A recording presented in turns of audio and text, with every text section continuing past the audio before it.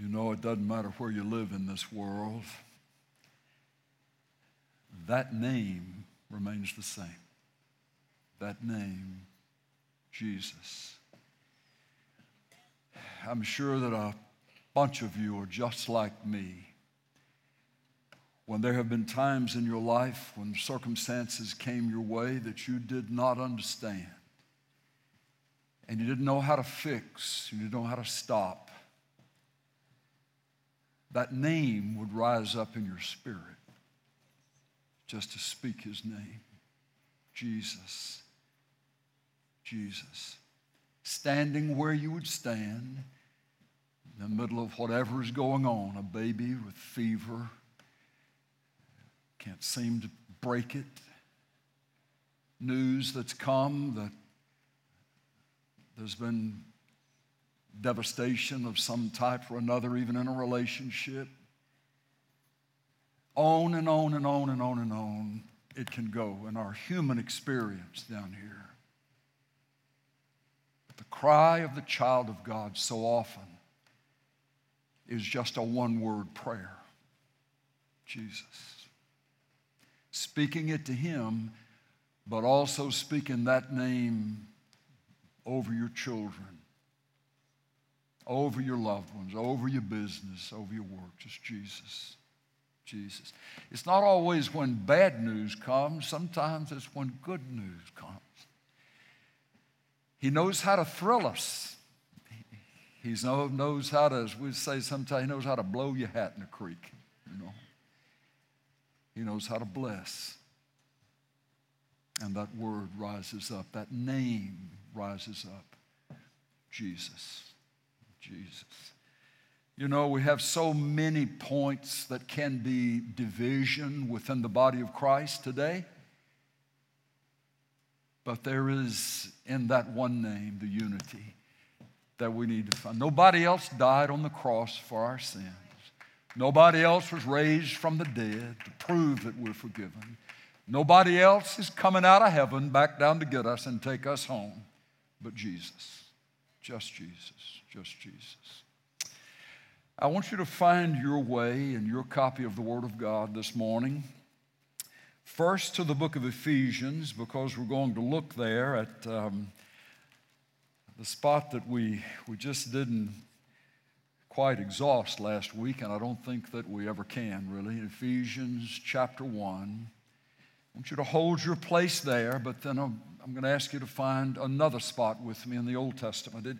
That phrase that can capture your spiritual imagination if you let it, where Paul is praying for the Ephesians, and as he prays for those Christians, he's given us understanding as to how we can pray for each other, or how we can even pray for ourselves.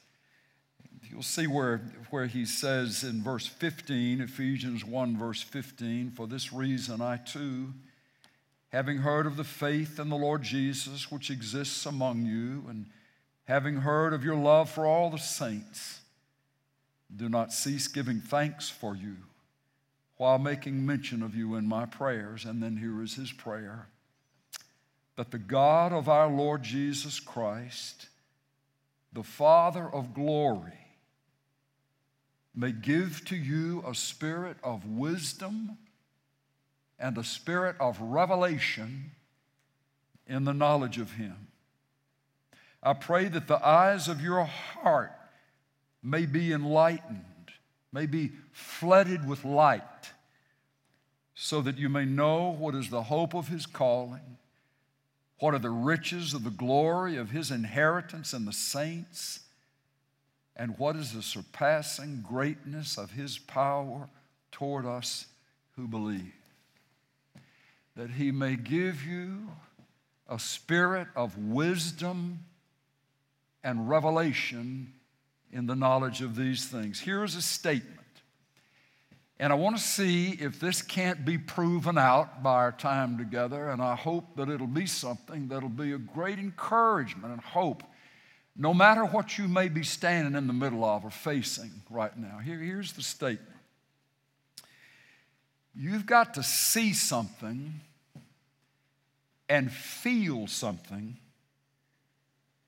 before you will be and do anything out of the ordinary. Okay, let me read that to you again, speak that to you again for your consideration. You've got to see something and feel something before you will be and do anything beyond the ordinary, anything exceptional. What drives you for more, to do more, stretch further, reach higher, is that you have seen something about the more and the higher and the further. And as a result of what you have seen, you feel something called motivation, called courage, called incentive, whatever the word might be, called boldness. But as a result of what you've seen and what you're feeling, you now are being and doing something that isn't normal, something that isn't ordinary, something that is exceptional. The spirit of wisdom and the spirit of revelation in the knowledge of God. Go with me, just briefly, to the book of 1 Samuel. And we step back into the life of this young man, this shepherd boy named David. 1 Samuel chapter 17. Goliath, the 9.5-foot tall giant, has made his appearance, has terrified the Israel's men of war. They're paralyzed. They don't know what to do. They're doing nothing. And then David comes. David shows up, a shepherd. But he comes, he hears what Goliath is saying, and there's something that goes off inside this young man's heart and life. Saul the king calls him and begins to talk to him. And David is saying, I'll fight the giant. But Saul is trying to talk him out of it. Look at verse 34. This is 1 Samuel 17:34. But David said to Saul, your servant was tending his father's sheep. And when a lion or a bear came and took a lamb from the flock, I went out after him and attacked him and rescued it from his mouth. When he rose up against me, I seized him and by his beard and struck him and killed him. Your servant has killed both the lion and the bear, and this uncircumcised Philistine will be like one of them, since he has taunted the armies of the living God. David said, the Lord who delivered me from the paw of the lion and from the paw of the bear, he will deliver me from the hand of this Philistine. Saul said, good luck, basically. You go. You do what you feel like you're supposed to do. So in verse 40, David, took his stick in his hand and chose 5 smooth stones from the brook, put them in the shepherd's bag which he had, even in his pouch, and his sling was in his hand, and he approached the Philistine. Verse 43, the Philistine said to David, am I a dog that you come to me with sticks? And the Philistine cursed David by his gods. Verse 45, then David said to the Philistine, you come to me with a sword, a spear, and a javelin. But I come to you in the name of the Lord of hosts, the God of the armies of Israel, whom you have taunted. This day the Lord will deliver you up into my hands, and I will strike you down and remove your head from you, and I will give the dead bodies of the army of the Philistines this day to the birds of the sky and the wild beasts of the earth, that all the earth may know that there is a God in Israel, and that all the assembly may know that the Lord does not deliver by sword or by spear, for the battle is the Lord's, and he will give you into our hands. Then it happened, when the Philistine rose and came near and drew near to David to meet David, that David ran quickly toward the battle line to meet the Philistine. And David put his hand into his bag and took from it a stone and slung it, struck the Philistine in his forehead, and the stone sank into his forehead so that he fell on his face to the ground. Thus David prevailed over the Philistine with a sling and a stone, and he struck the Philistine and killed him. David saw something, and David felt something. And as a result of what he saw and felt, he became something. And he did something that was absolutely extraordinary. What if there truly is an operative spirit of wisdom and revelation in the true knowledge of God operating today, whereby the Lord can show you, can reveal to you something about who He is and who you are. And as a result of what He shows you, you start feeling something. You start sensing an emotion of courage and confidence and a future and a hope and all of the things necessary to fulfill a dream rising up inside you. And it is a function of the working of the Holy Spirit of the resurrected Christ, opening your eyes, giving you a heart to see, and then the result of that being an emotion or a series of emotions rising up, causing you, enabling you to do something you never have done before, to become a person you have never been before. But you are that person, and you are doing those things because of the work of the resurrected Spirit of Jesus operating in your life. And I love this part too. David in Psalm 16 gives the sense, gives the reason as to why there would be such a sense of courage in his life. He fought many battles. He stood against many enemies. He had to endure lots of suffering in his life.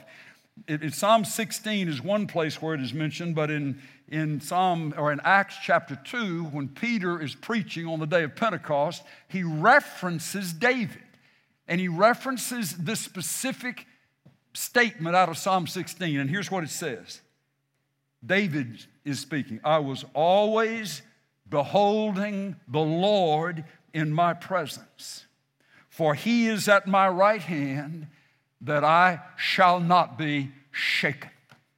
The reason that David was able to do what David did is because he had a sense of an awareness of the Lord being with him.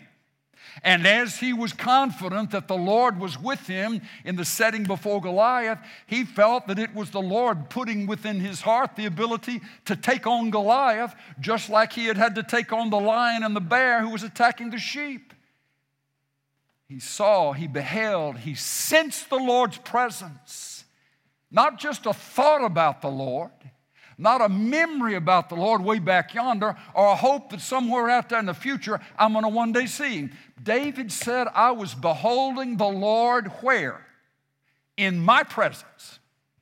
I wasn't in heaven. I hadn't gone there yet. I was beholding the Lord in my presence. Paul writes in this way, I'm praying for you, church. I'm praying for you, my brothers and sisters in Jesus, that the Lord will give to you a spirit of wisdom and revelation, where the veil is parted, the curtain is lifted, the lights come on, and you can see Him for who He is and know Him where He is, and that is where you are, He is.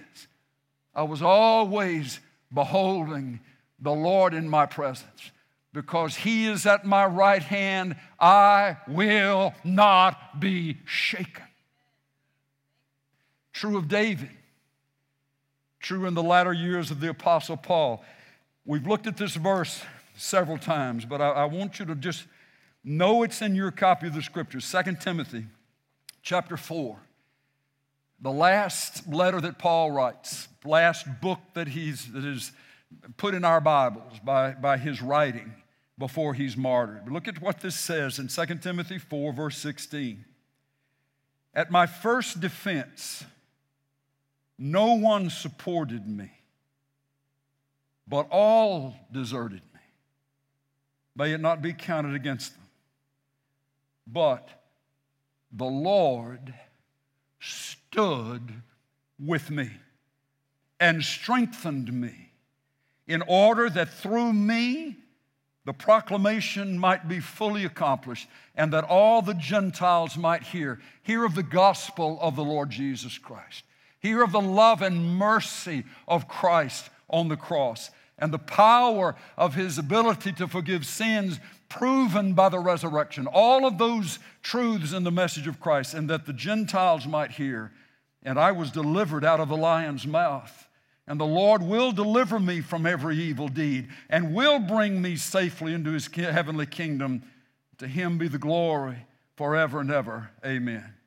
That remarkable statement, folks, that remarkable statement. But the Lord stood with me. Everybody humanly had abandoned Him, had left Him for whatever reason. But He said, the Lord stood with me. Now, what did He mean by that? Did He mean He was imagining? He was hoping? He was thinking, well, surely God is everywhere, so surely the Lord is here with me? I'm going to say to you, every one of those categories work to negate the impact and the power of these words. And as it impacts these words, it can impact what we would expect and could hope for from the Lord by His Spirit. Paul is saying it wasn't just the imagination that the Lord was with me. Some way, somehow, the eyes of his heart saw the Lord standing right there with him. And as a result of the Lord standing there with him, he felt something. What did he feel? He felt the Lord strengthening him. He felt the Lord enabling him. Though everybody had abandoned him, though he was in a foreign, difficult, hostile environment, but the Lord stood with me. I'm telling you, folks, that's not just for the Apostle Paul. That's not just for young David. That's for you. That's for you. That's for you as a child of God, as a receiver of Jesus into your heart, and one who is saying, Lord, I'm willing to pray this prayer. I want this to be true in my life. I need for you to reveal to me your presence, to reveal to me what you want me to do, and that as you let me see something, I'm asking you to let me feel something. Folks, I don't know where in the world we think we give ourselves so much credit. And in the church, in Christians, if I can just know what to do, then that's all I really need. Just shoot me in the right direction, and I'll get that. No, we don't. We get fired up in a church service, and everybody's saying, I'm going to surrender all and follow the Lord. I'm going to do this. I'm going to do that. That lasts about as long as the sound of the music. And when it comes down to it, you're going to do and I'm going to do what I want to do. And if my want to gets bigger than what I ought to, my want to is going to win the day, and yours will too. The sooner we come to grips with that, the more we're going to realize the encouragement that there is in a passage like this. Paul is saying, it's not about you having more information. It's about you're having more impartation. It's about you by the Spirit getting more transformation so that my will is lost in His will. So that as Ezekiel would write, there's a day coming when I will write my law across your hearts by my Spirit. You won't just be holding books and tablets of the law or scrolls of the law. There's a day coming when I will, by my Spirit, write my law across your heart so that from your heart you will obey me. From your heart you will believe me. From your heart you'll love me. Paul writes, I'm praying that God will give you, God will grant. Where's it going to come from, this spirit of wisdom and revelation, this understanding of who He is and where He is and what He would have me do. Where is that going to come from? He doesn't say. Now you read all the verses on surrender. You read all the verses on obedience. You read all the verses on the Great Commission and how God wants to reach the world. He doesn't say that. He says if you're going to get this, God is going to have to give it to you. God's going to have to grant it to you. You'll say, well, I thought all that happened when I got saved. I don't need to pray for any more of the Spirit to fill me because that all happened when I got saved. Well, if that was true, how come Paul writes this to the letter to the Ephesians? If the Ephesians had gotten everything they were going to get, and all they would need the Spirit to show them at the time of their conversion, why is Paul writing this? He's writing this to believers washed in the blood, being changed by the power of the Spirit inside them, but he's saying to them, there is more the Spirit of God wants to show you. It's more than just knowing that you've been forgiven. It's more than just knowing that your heart needs to believe the Lord and obey the Lord. There are some things, because the Lord knows you can't get this on your own. You can't do this on your own, that I need to give it to you. So Paul's praying, Lord, grant them, give to them your spirit of wisdom and revelation in the true knowledge of you. And then he goes on to explain, what's he talking about? What does he mean by that? He says, first of all, that the eyes of our hearts would be flooded with light, that we would know what is the hope of our calling. The hope of our calling. The hope of our calling. Sometimes we get that all mixed up. I found the Lord. No, you didn't. No, you didn't. How's a dead person, and that's what Paul says we are, dead in our trespasses and sins. How can a person spiritually dead find anything? It can't. It has to be the Lord who somehow, David, it may be down the corridor of all kinds of junk going on in a life and all kinds of darkness and mess-ups happening around. But when the Lord, the same Lord who stepped out on nothing and said to the atoms and the molecules, let there be light, and the universe turned on, that same one who spoke to inanimate, unable to respond, except they were given the ability to respond in the way that He had commanded. If that same one calls your name, you hear it and you respond. And so many of you would be able to say, He found me when I wasn't even looking for Him. He found me in the very place where I was the farthest from Him. But He called my name in a way that I could understand. There was a joy. Everything didn't come clear immediately, but there came to be a season in your life where things began to change. The seismic plates that you'd been stepping on and walking in began to shift.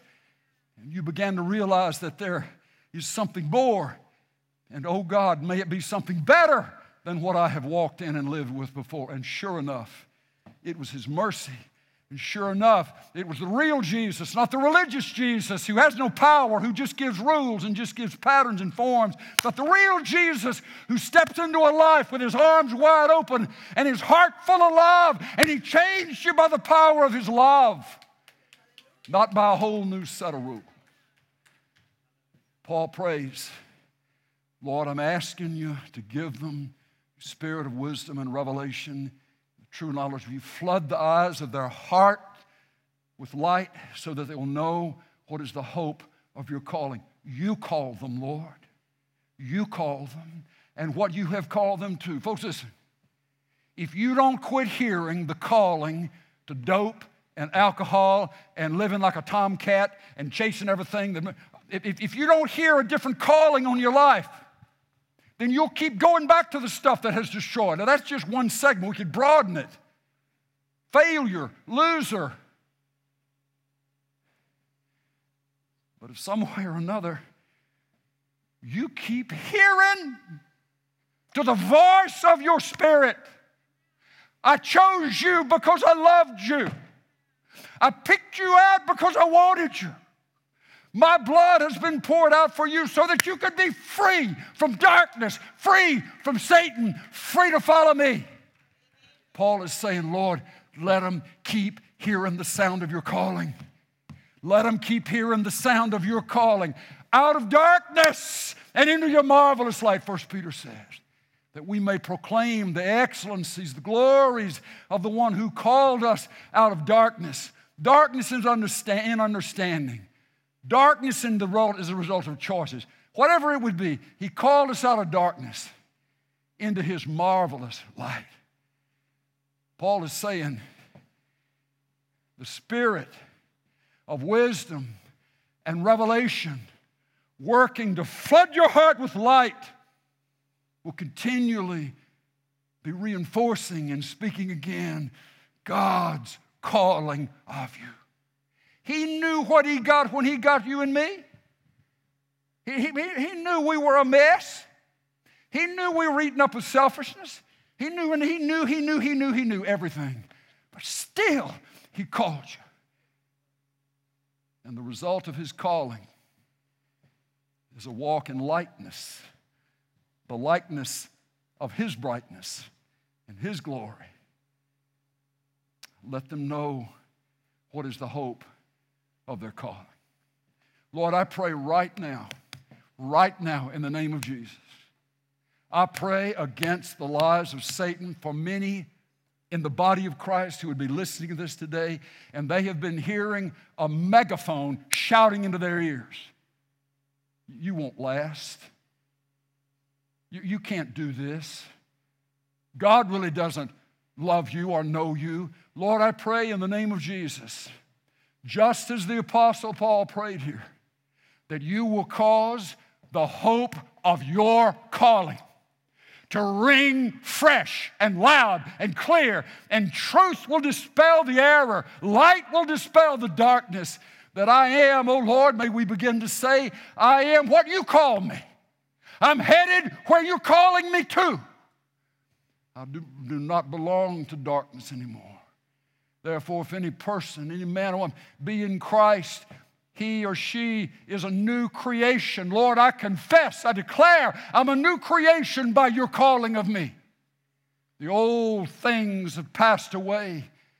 New things have come. Brother, sister, if you heard that and that prayer was for you and aimed at you, will you just receive it, let it in? That's what Paul's talking about.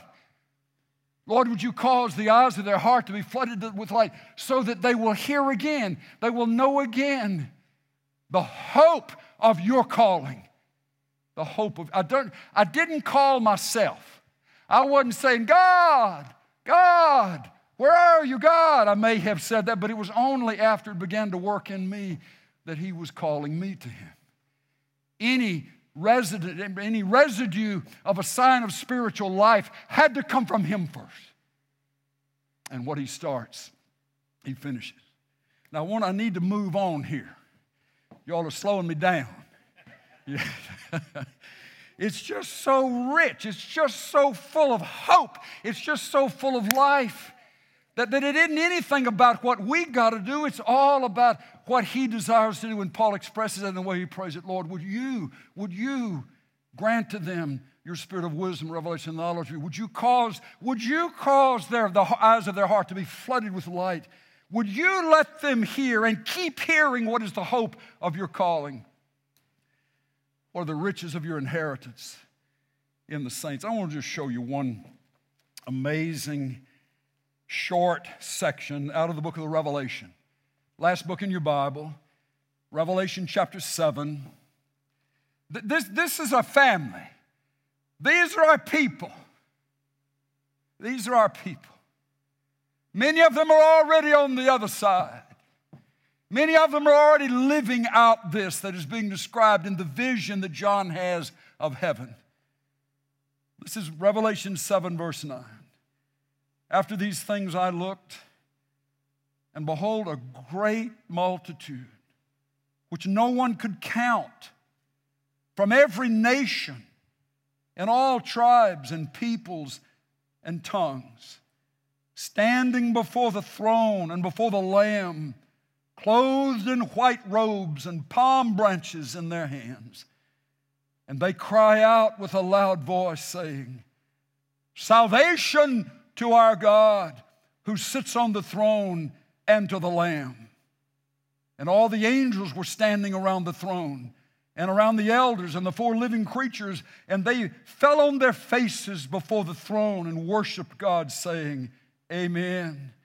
Blessing and glory and wisdom and thanksgiving and honor and power and might be to our God forever and ever. Amen.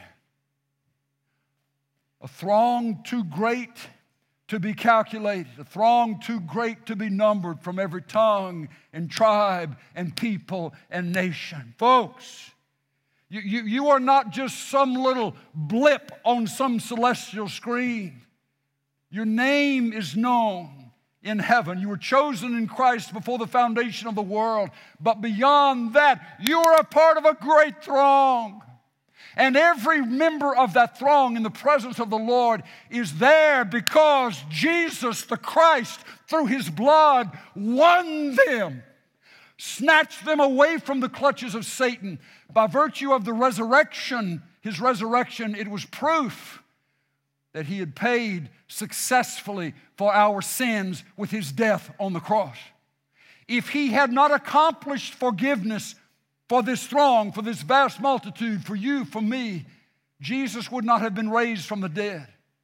But Romans chapter 4, verse 25 says He was delivered up for our transgressions, but He was raised because of our justification. That means that God looked down and saw the death of His Son Jesus, who in His body had carried our sins on the tree, to the cross. And when Jesus died, was in the grave for 3 days. The wages of sin is death. Spiritual law. Satan knows the law. Satan understands it. Without the shedding of blood, there is no covering for sin. But then on the third day, when Jesus was raised from the dead and He was publicly seen and visibly known, it was proof that Satan had lost his power to, without question, without any serious challenge, control the human race, because Jesus had died to pay the price for the sins of the world.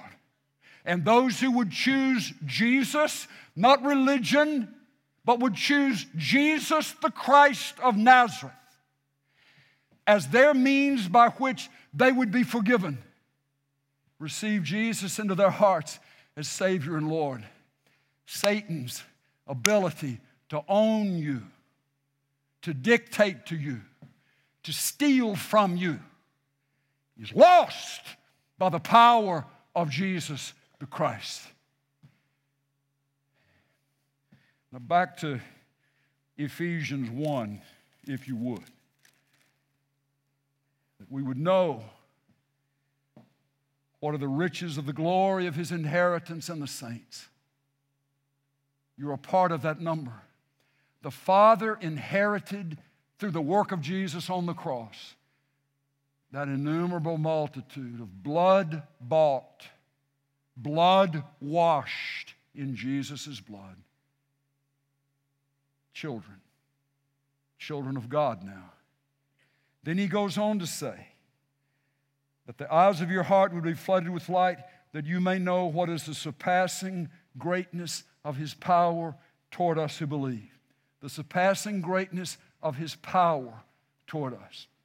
And then he begins to list those aspects of this power. Look at, we skip down to verse 20. Look at verse 20.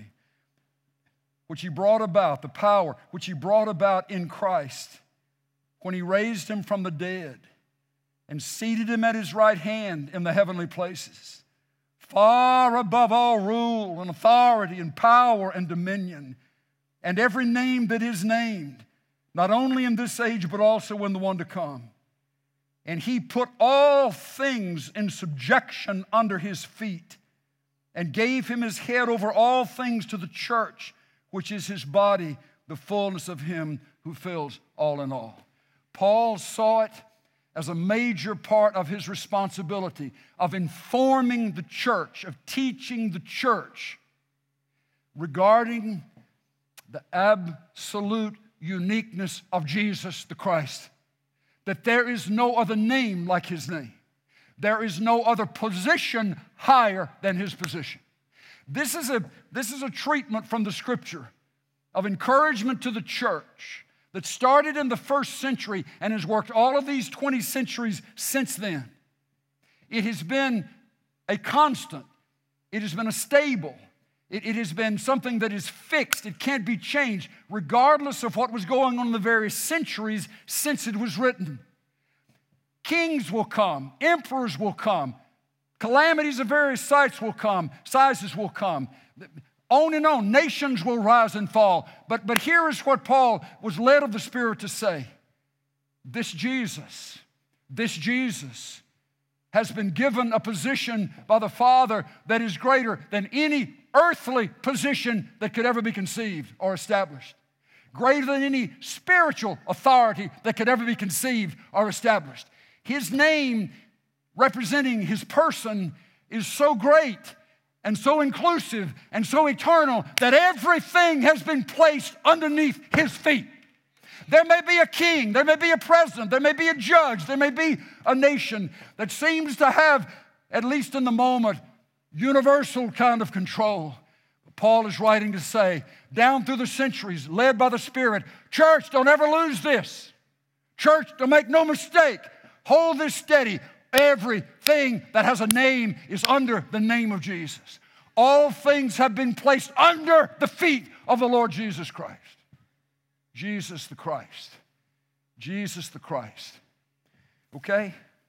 You got that? Now let me show you that wasn't the only thing. He wasn't just running, chasing a tangent and never to pick it back up again. Would you find Philippians 2? I want to show you a couple other places where the same theme. We got to know what kind of Jesus, who we're talking about, who we're referencing. This is in Philippians chapter 2, verse 8. And being found in appearance as a man, He, Jesus, humbled Himself by becoming obedient to the point of death, even death on a cross. Therefore, also, God highly exalted Him and bestowed on Him the name which is above every name, that at the name of Jesus every knee should bow, of those who are in heaven and on earth and under the earth, and that every tongue should confess that Jesus Christ is Lord, to the glory of God the Father. That's Philippians. Find Colossians. Colossians chapter 1, verse 13. For He delivered us from the domain of darkness and transferred us to the kingdom of His beloved Son, in whom we have redemption, the forgiveness of sins. Look at verse 15. And He, Jesus, is the image of the invisible God, the firstborn of all creation.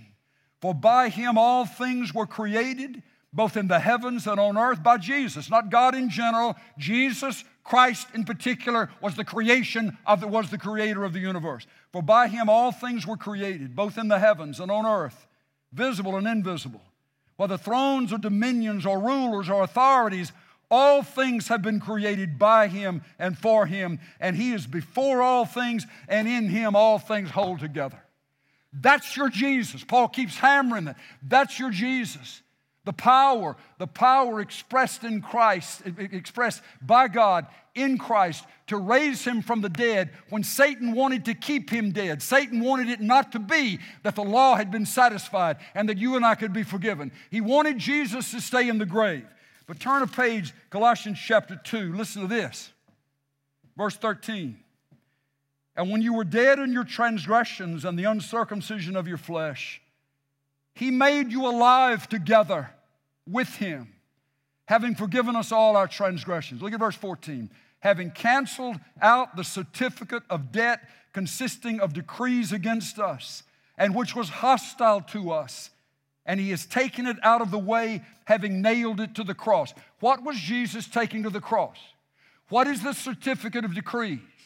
It is the listing of specific sins that you and I have been guilty of even before we were ever born. God put on Jesus the sins of all of us, and when He carried our sins in His body on the tree. He was there to die in advance in payment for your sins and my sins. Why? Because He was mad at you? Why? Because He didn't think you'd ever amount to anything if He did it?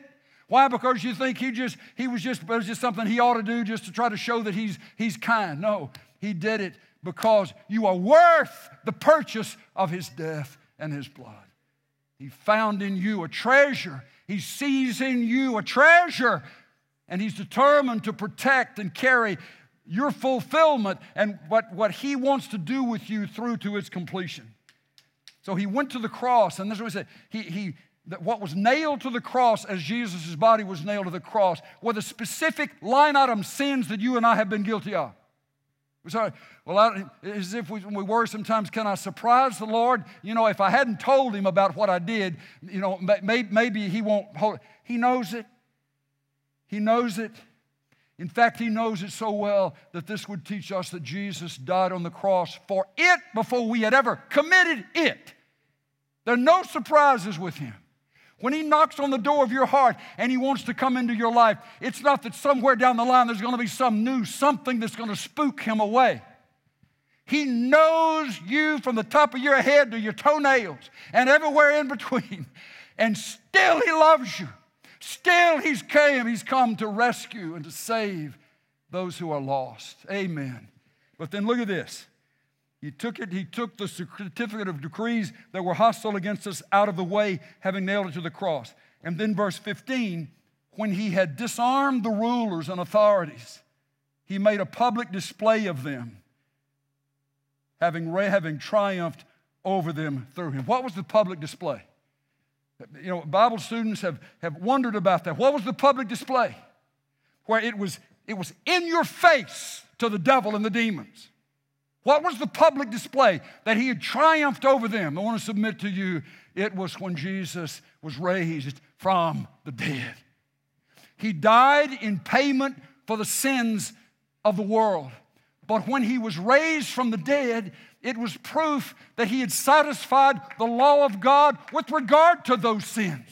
Satan is the perfect legalist. He knows what the laws are. And this must have terrified him. It must have shocked him when Jesus came forth from the grave, having triumphed over Satan by virtue of having died on the cross for your sins and mine, which means legally, Satan has no authority over you as someone who has received Christ as Savior and Lord. Now you need to know this. If you've never received Jesus Christ as Savior and Lord, you have no defense against Satan. He can have his way with you. He can lie to you. He can steal from you, on and on. But it is those who have embraced, as best we can, what Jesus did for us on the cross, and we recognize my debt is paid, devil. You don't own me anymore. You're still a liar. You're still a thief. But I don't have to listen to you anymore. Who do I listen to? The one who has called me. And in that calling, there's hope that I'm free from the bondage of the enemy. I'm free from the contamination of the flesh and the temptations of the things that have been destroying my life. I'm free in Jesus. I'm free in Jesus. Because His power has set me free. Now, folks, listen. I can stand up here and stomp and spit and sweat and talk to you about freedom in Jesus. But listen, if it doesn't drop 18 inches, it's as if you hadn't even experienced it. That's what the Spirit does. That's the work of the Spirit.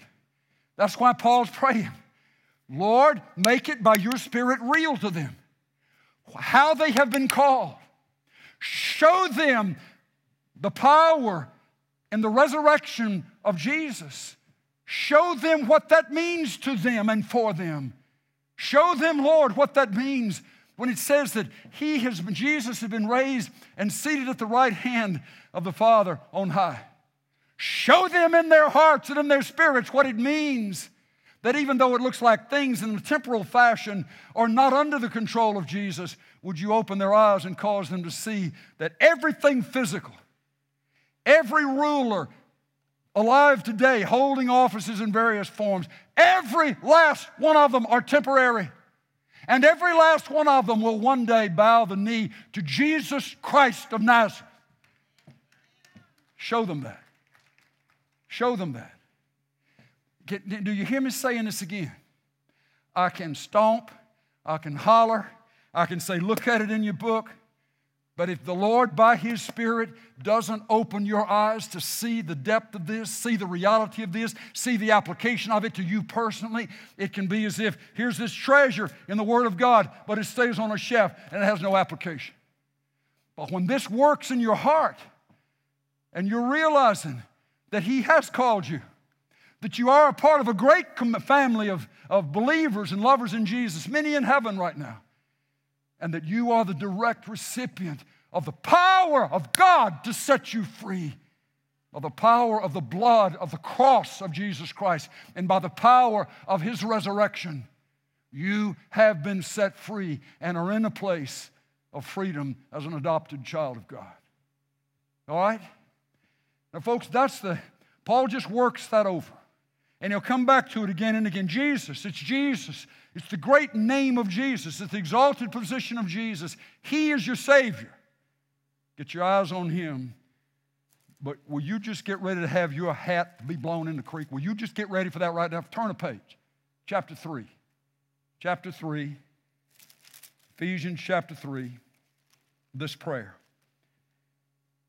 The first one is about, Lord, show them your power toward them. Show them by your Spirit the power of your calling of them out of darkness into light. Show them your power of what it meant for Jesus to be raised from the dead, meaning that He was raised from the dead because He had accomplished their forgiveness. Lord, show them that. Show them, Lord, give them eyes to see that even though there are earthly rulers and national alliances and so forth, all of that has been placed under the feet of Jesus. That He is the one far above all rule and authority and power. Show them that, Lord, that that's who you are, that's who you are. It's as if He's saying the Spirit has to do that in order for it to really settle in. But then now He shifts. This is verse 14, chapter 3. For this reason, He says, I bow my knees before the Father, from whom every family in heaven and earth derives its name, has their origin, that He would grant you, according to the riches of His glory, to be strengthened with power through His Spirit in the inner man, so that Christ may dwell in your hearts through faith, and that you, being rooted and grounded in love, may be able to comprehend with all the saints what is the breadth and length and height and depth, and to know the love of Christ, which surpasses knowledge, that you may be filled up to all the fullness of God. Now to Him who is able to do exceedingly abundantly, according to all the power, beyond all that we ask or think, according to the power that works within us. To Him be the glory in the church and in Christ Jesus in all generations forever and ever. Amen. Here's the shift. Chapter 1 prayer is about the power toward us. The power of Christ's deliverance of us on the cross, putting our trust in His death, burial, and resurrection. The power toward us expressed in the life of the one who has been raised and given the name that's above every other name. But now, instead of it being about the power toward us, He starts talking about the power in us. The power in us. It is this Christ, the exalted Christ, the one who made a public show of Satan by His victory over sin and His setting of us free. This Jesus Christ who has the name above every other name, this Jesus Christ who is seated in the heavens far above all rule and authority, this Jesus Christ's desire is for you and I as His people to know His abiding presence within us. Not to say that puts some folks to sleep. I know that, I know. No, you don't. No, we don't. If we knew, if we saw it, we would feel something. And as a result of feeling something, we would be something different and we would do things differently if we truly understood that the exalted Christ was dwelling within our hearts, Paul says, by faith. Oh, preacher, I know that. I got that. No, you didn't get all of it. No, you didn't. Why would Paul be writing this to the Christian? Why would Paul be writing this to the Christian if we got everything we're supposed to get the time we got saved? Paul is praying for the Spirit of Jesus to do further than just convicting of sin. He's the only one who convicts. And causing there to be saving faith raised up in our hearts. Only the Spirit can do that. But here, Paul is praying, Lord, I'm praying, I'm asking you to cause there to be such a demonstration of your Spirit in their inner man, in the deepest part of them, in their spirits, that they would come to know that Jesus Christ is there with them. The word to abide means to live in, to dwell in, not to visit and then leave, not to be an occasional inhabitant. Lord, I'm praying that they'll wake up knowing that Jesus is at hand, Jesus is close, Jesus is here. That they'll live throughout the day with the sense of your presence right there. That they'll in the night put their head on the pillow knowing that Jesus is here. The Lord stood with me. Everybody else had abandoned me, but the Lord stood with me and strengthened me. I dare you, Christian, my brother, my sister, I dare you to pray this way. Lord, would you cause me to be strengthened with your Spirit in my inner man so that I will perpetually be aware of your presence in my heart. And that I would, as he goes on to say, that I would be rooted and grounded in love. Now, I'm not going to raise our hand and say, that's me, or give any kind of response, but ask this question. How many of you would say, I struggle? Even though I know I'm a Christian, I know if I died I'd go to heaven, I struggle with knowing God loves me. I struggle with knowing God's love in my heart. The scripture will say, we love because he first loved us. One of the big reasons why we can't love other people is because that's not happened. We've never experienced, felt, measurably known the love of God for us in our hearts. That's what I say to you. You're not going to get the felt love of God in your heart just by memorizing all the verses on the love of God. You can read John 3:16, and you can hang on to that, for God so loved the world. You can receive the forgiveness of Christ for your sins, sensing in that sense they don't. But Paul is talking here about the felt love of God.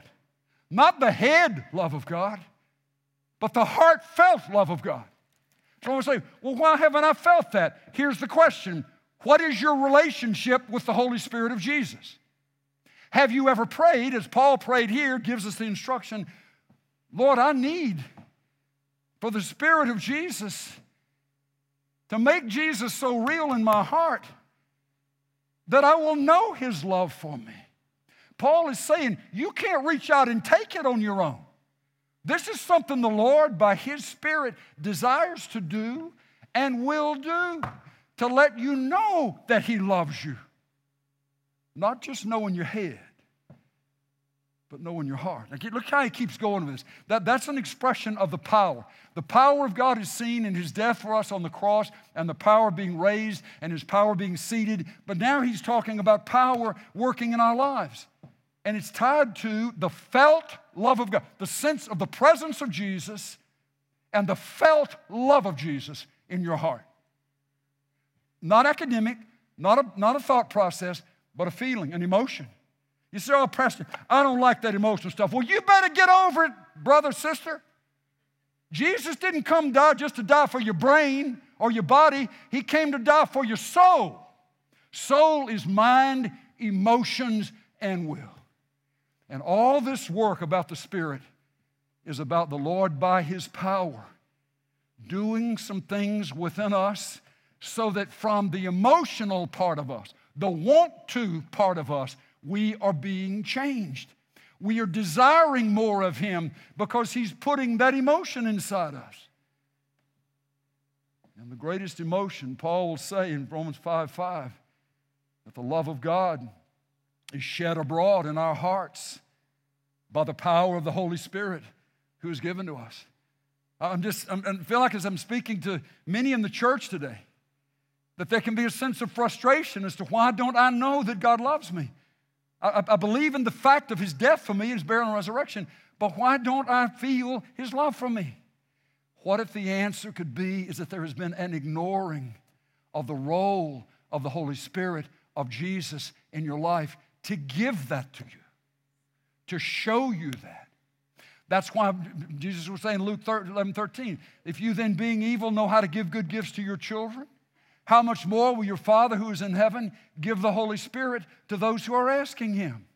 Many givings, a flow of the river of life, fountains of living water. It's not just one time here, a crisis thing here, and maybe something way out in the future. It's to be the continuous evidence of the abiding presence of Jesus by His Spirit, refreshing, restoring, reassuring, causing us to know that He's loving us, He's caring for us, He's here, we're not alone, we've not been rejected or abandoned by the one most important in the universe.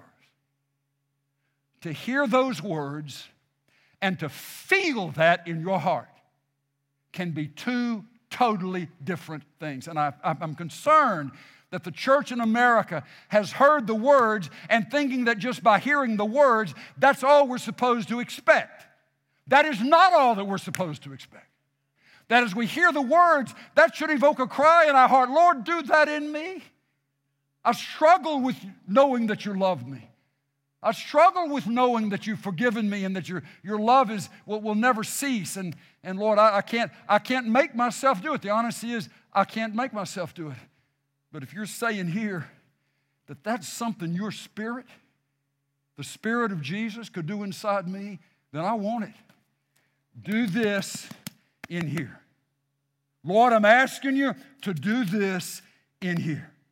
I'm just giving you back your words, and I'm giving to you my empty and needy heart. Please, Lord, do this in here. Folks, if you'll just pray that way, if you'll be praying the first prayer in Ephesians and reading back out to the Lord, the second prayer in Ephesians 3, and just give the words back to the Lord. It's His will to do it. It's His heart to do it. The only thing that can cause us not to experience it is that we don't think we need it. We've got the copies of the Scripture. Why do we need now the Holy Spirit to show us these things? We can read these words on a page, but experience them, it's sad to say, experiencing these words can be far from us. So look at how he continues. Now, I've got to stop here. So that Christ may dwell in your hearts through faith, that you being rooted and grounded in love may be able to comprehend with all the saints what is the breadth and length and height and depth. We're rooted and grounded in love. He shows us freshly how much He loved us for Him to have died for us and suffered for us. We're rooted and grounded in His love.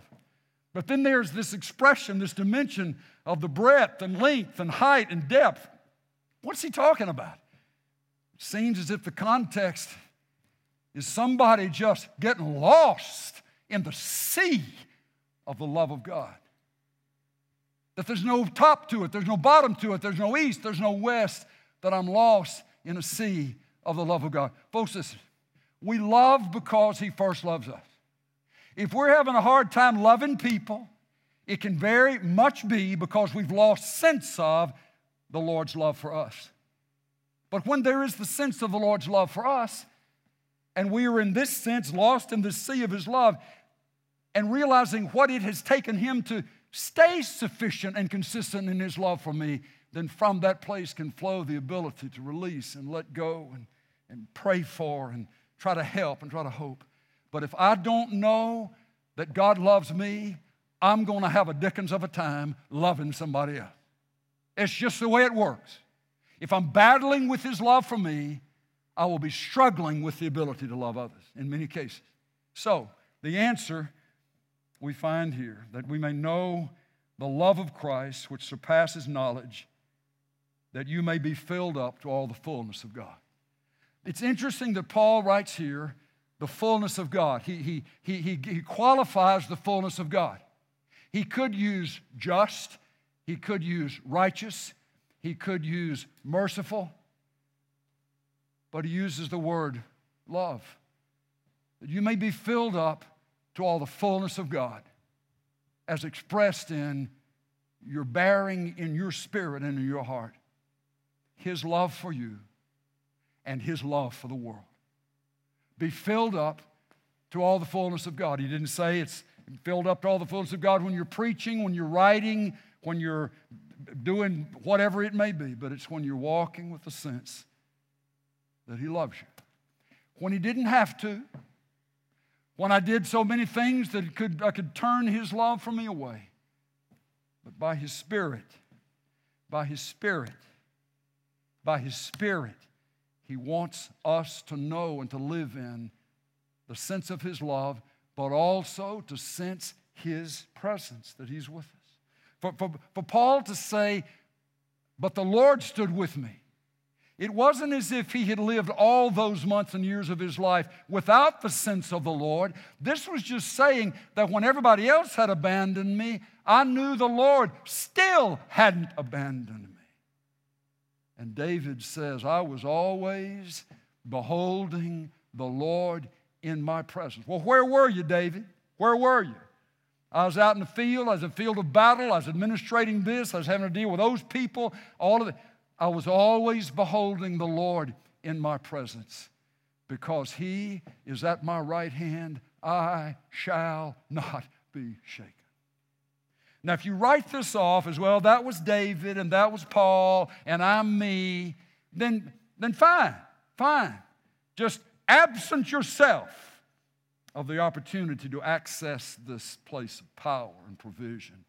But I feel like there are many of us out there who would hear this and say, oh Lord, by the work of your Spirit, open my eyes. By the work of your Spirit, remind me, refresh in me the hope of your calling of me. By the work and power of your Spirit, make it clear again. Show me, give me the ability to see even further the dimension of your power toward me through Christ's death on the cross, His burial, His resurrection, and His exalted position. Lord, open my eyes to the expression of your power toward me. And then, Lord, I'm asking you by your Spirit to strengthen me in my inner man, in my own spirit, so that Jesus Christ will dwell, will be at home, will go in and out, will live there in my heart, and that I would be rooted and grounded. The manifesting of the presence of Jesus will be the fresh flow of His love for you in your heart. That in and of itself ought to be enough for us to say, well, Lord, I don't know that I've ever really been filled with your Spirit in that way, but I'm asking you to fill me. I'm asking for your Spirit to fill me such that I can know your presence and I can walk in your love.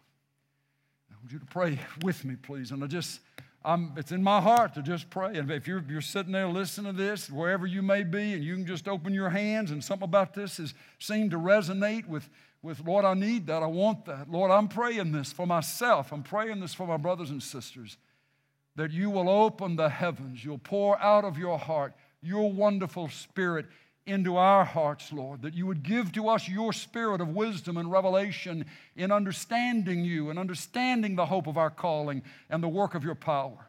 And then, Lord, I'm asking you in Jesus' name to do such a work in us that there is the sense that you're right here, that your presence is right here, that you are abiding with me, and that as that happens, that your love rises up, comforting, encouraging, granting strength and boldness. Oh Lord, that statement from the very beginning, that you've got to see something and feel something before you will be and do anything unusual. Lord, we need that, and we want there to be the unusual expression of your life through us. by your Spirit. By your Spirit. My brothers and my sisters, if you will just, as a child of God, if you'll just make as a regular part of your prayer throughout the day, Lord, fill me. Lord, fill me. Lord, fill me. Lord, fill me. These things that He offers by way of the filling of His Spirit, He honors when we realize where the source truly is. God bless you. God bless you. God bless you. If there is a prayer request, something going on in your life that's beyond what you would know to do, to handle, we just really have felt, and we've gotten such a wonderful flow of responses in. Pastor Walker at alamocity.org, you just take enough time, doesn't have to be a long thing, but just enough for our intercessors to be able to pray with intelligence what the need is, what the issue is, and with your commitment that if you let us know what the need is and we begin to pray, that when God brings the breakthrough, when something is done out there, that you will also let us know. But you can do that right now, as soon as we finish. Pastor Walker at alamocity.org. We want to pray. We have a wonderful group of intercessors that are committed. I will see them, but I share them with our intercessors, knowing that they will divide these up and spend quality time in praying. We count that as an honor, count that a privilege. If you'll just let us know how we can pray for you. And bless you for continuing your faithful support financially and through your prayers of the ministry here at Alamo City. God is blessing us and humbling us with the dimension to which these we hope, words of hope are going out across the country. Bless you. God bless you. May you know the hope of His calling by the power of His Spirit. Amen. God bless you. Thank you, Pastor Walker. Lord, by your Spirit, fill me. Share and spread this, and thank you for spending